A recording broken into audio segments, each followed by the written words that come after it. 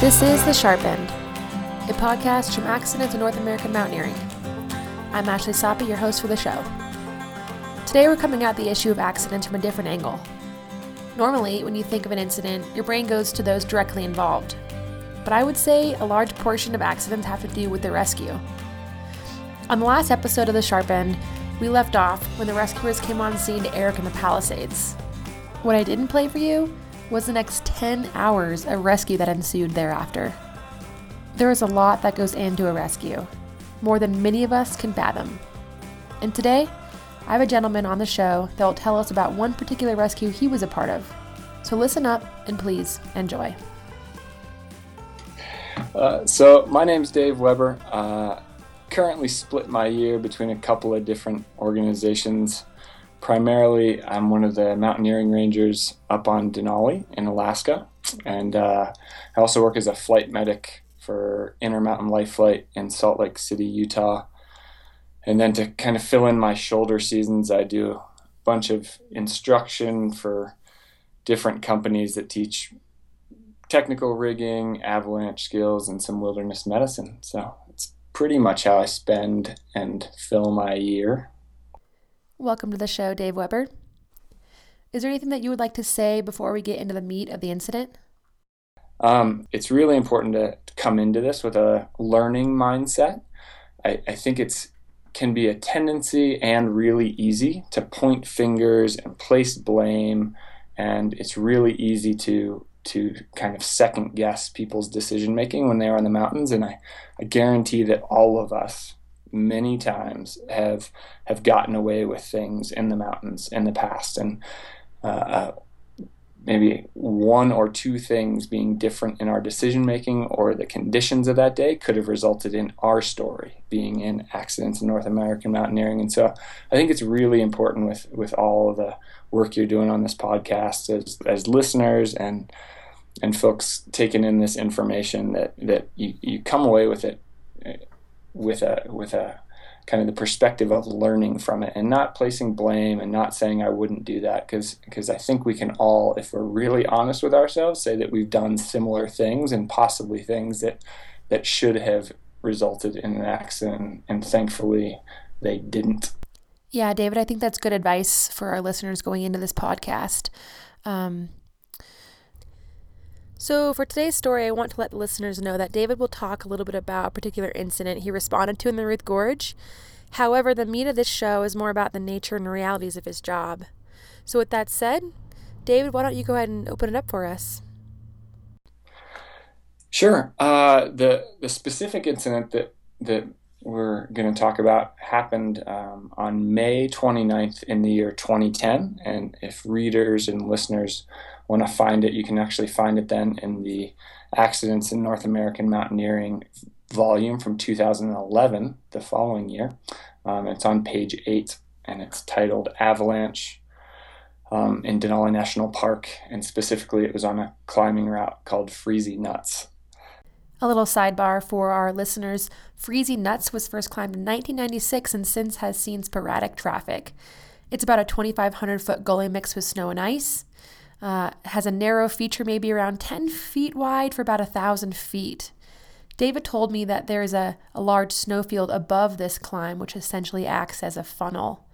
Freezy Nuts is predominantly west, some southwest in there, and this route will see sun in the afternoon in May. And back to David.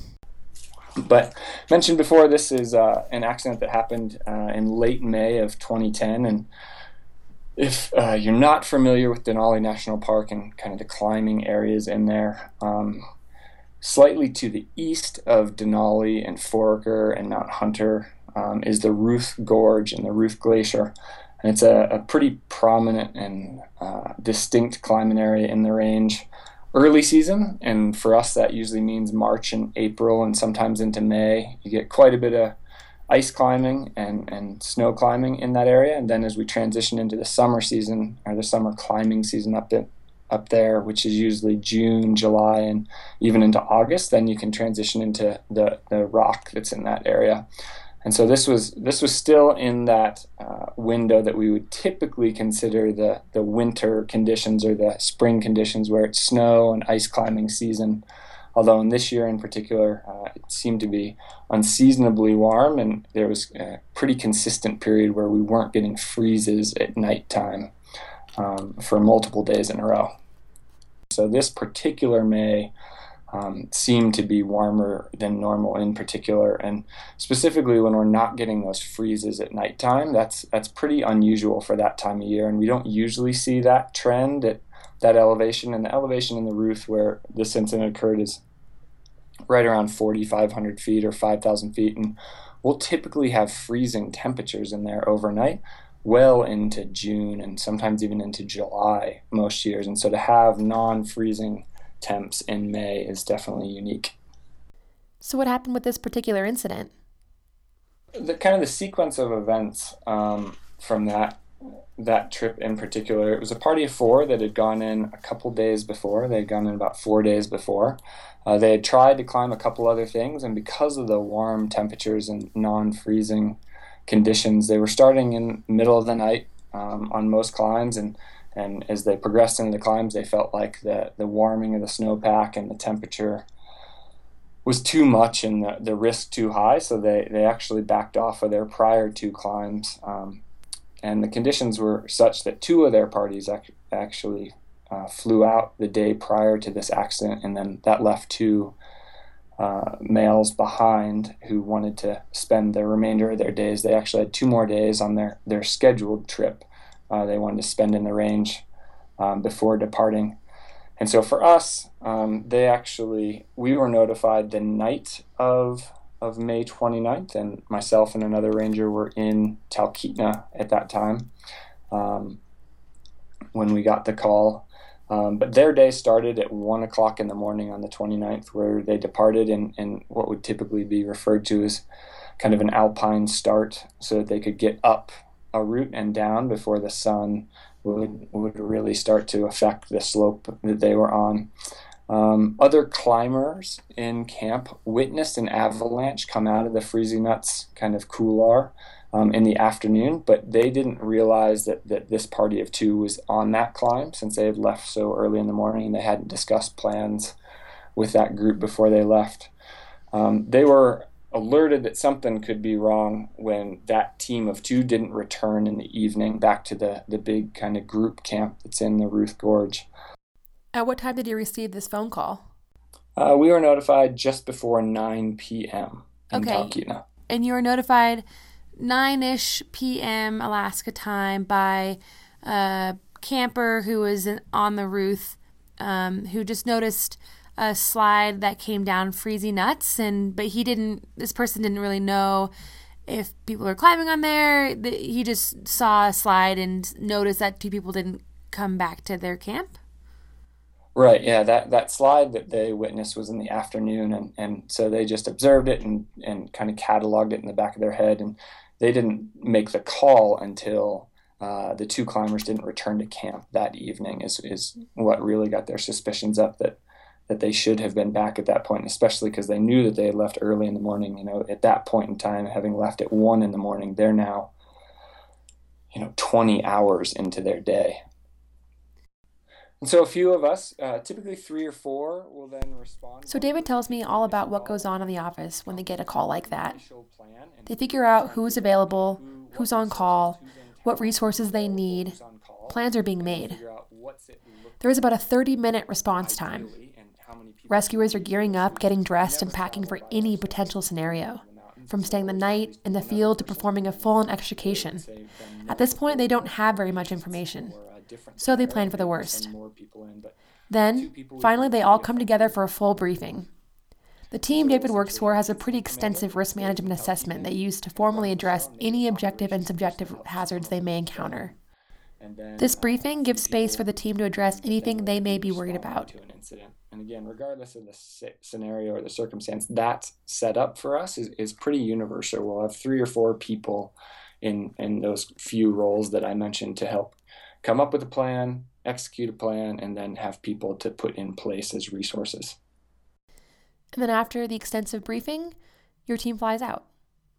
So we leave Talkeetna, go into the roof, and we weren't sure exactly the location of this incident. And so we actually picked up the climber that had reported it to make sure that we were going to the right location and didn't want to be wasting a bunch of time looking for an area that maybe is the wrong one. And so we wanted that person to be able to show us directly where they saw an avalanche. And similar to other avalanche accidents, if you can get the reporting party back to the place that they saw it or get their perspective, it's often much easier to then find that last point seen or find where people may be, specifically in the more traditional snow avalanche scenario that we might have with skiing or snowboarding. So very quickly after that, we were at the base of that couloir, and unfortunately, it became evident that there had been a large avalanche, an accident, and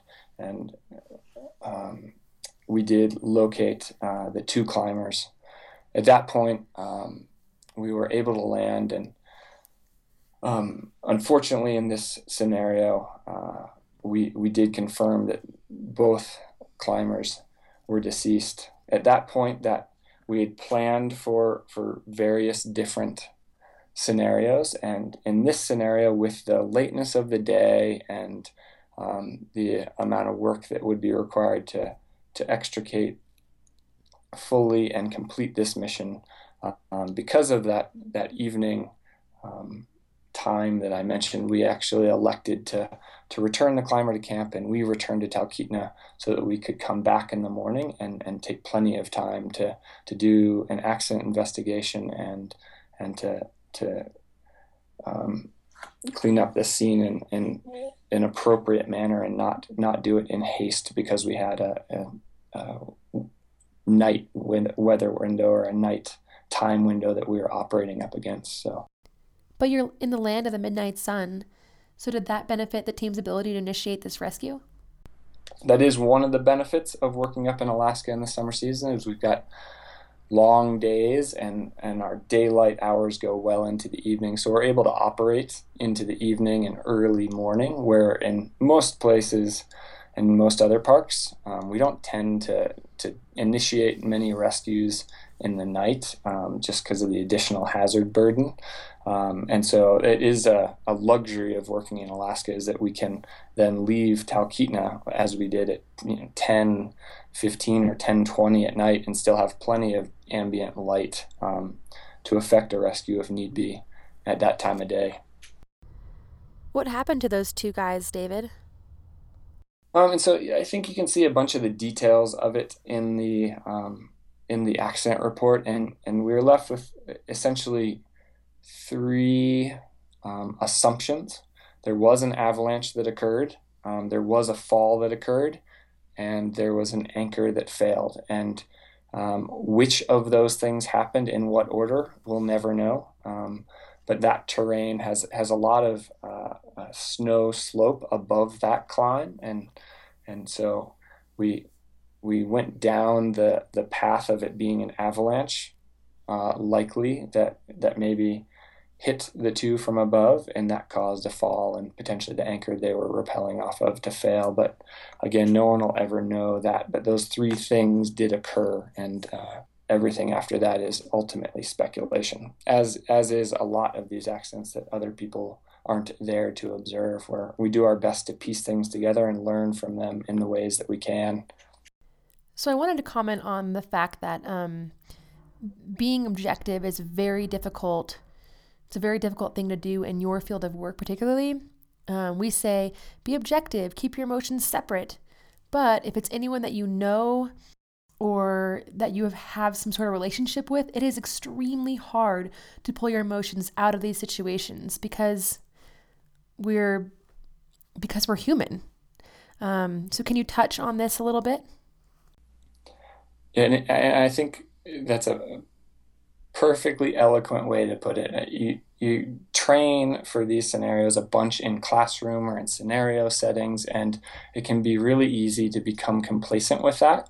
And it, like you said, it's really easy to say, oh yeah, I will be cool and calm under pressure and I will remain objective. And then when it's your friend which that is who we recreate with. Like the people we're likely to see injured, unless you're on a search and rescue team, is going to be your friends that you're out climbing with or skiing with or boating with. And that adds a huge complex element to it that by human nature, we're not well programmed to respond in that calm, cool manner where I'm very calculated and objective. We tend to respond with emotion, and that can only complicate matters.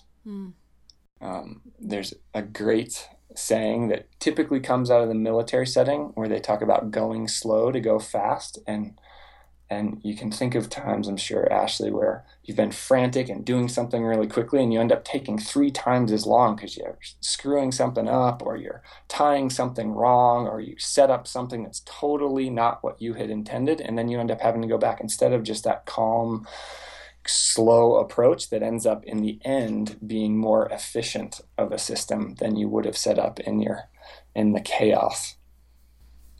I think every single one of us outdoor educators or outdoor fanatics has done that exact same thing at least once.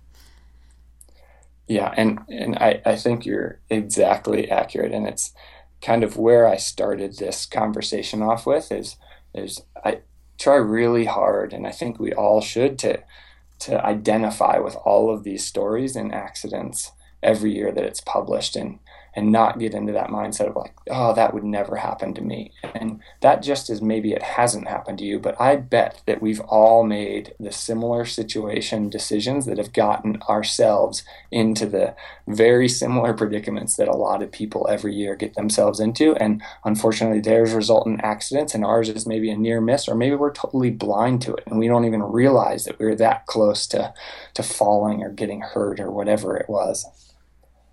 Okay, David, I'm going to ask a pretty bold question. And I bet a lot of our listeners are wondering this too. How do you deal with the hardships of this job?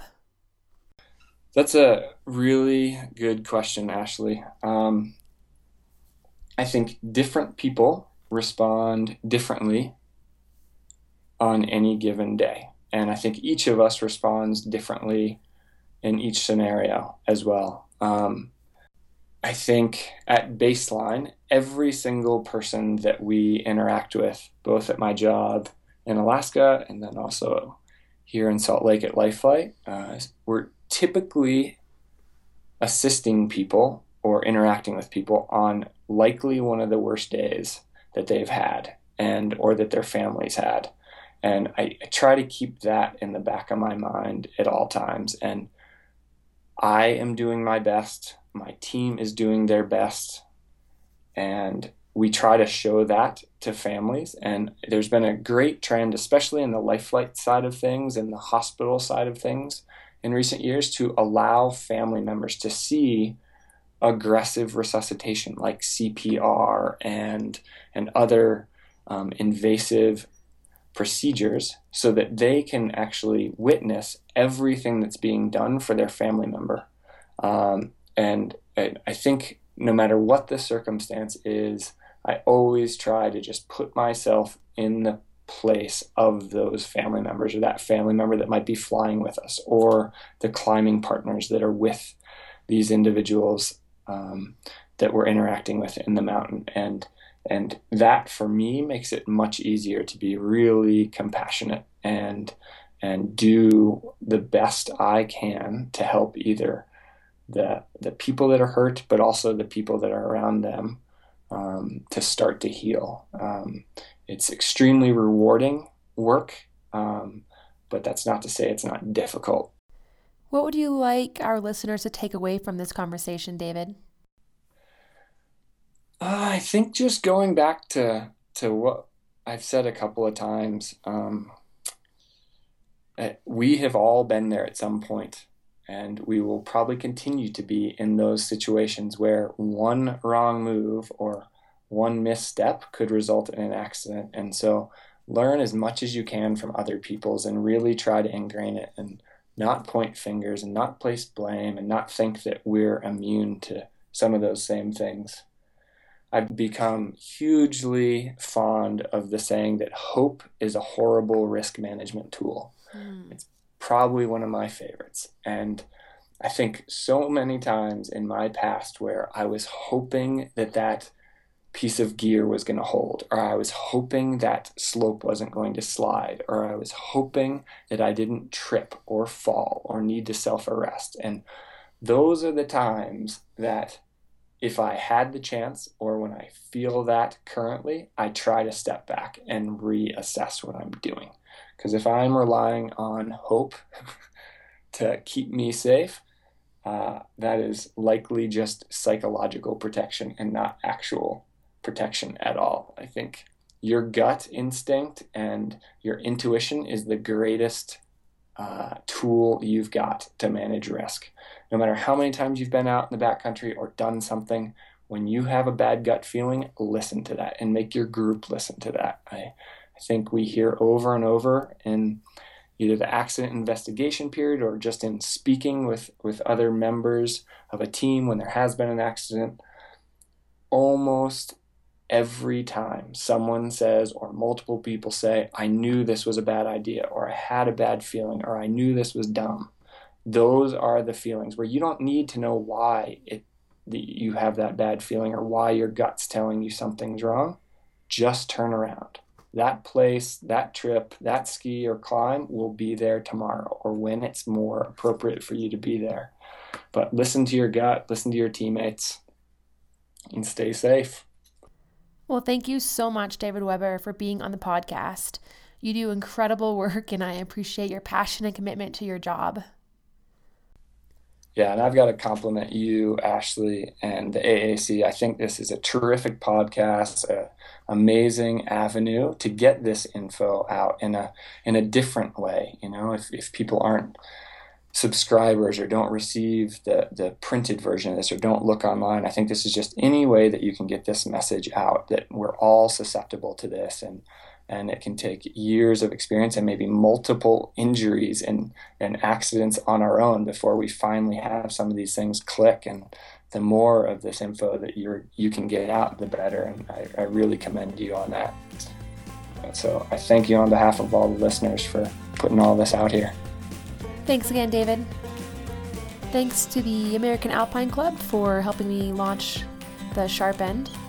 And if you're looking for another podcast to add to your collection, check out the Mountain Meister. Each week, the host Ben Shank picks the brains of the world's boldest adventurers, covering things like risk, human behavior, and other thought-provoking, sometimes uncomfortable topics. Just search MTN Meister wherever you listen to your podcasts. Accidents in North American Mountaineering is an annual publication of the American Alpine Club with frequent online reports and updates. AAC members receive the book for free each year. To learn more, visit AmericanAlpineClub.org. Until the next episode, play hard and be smart.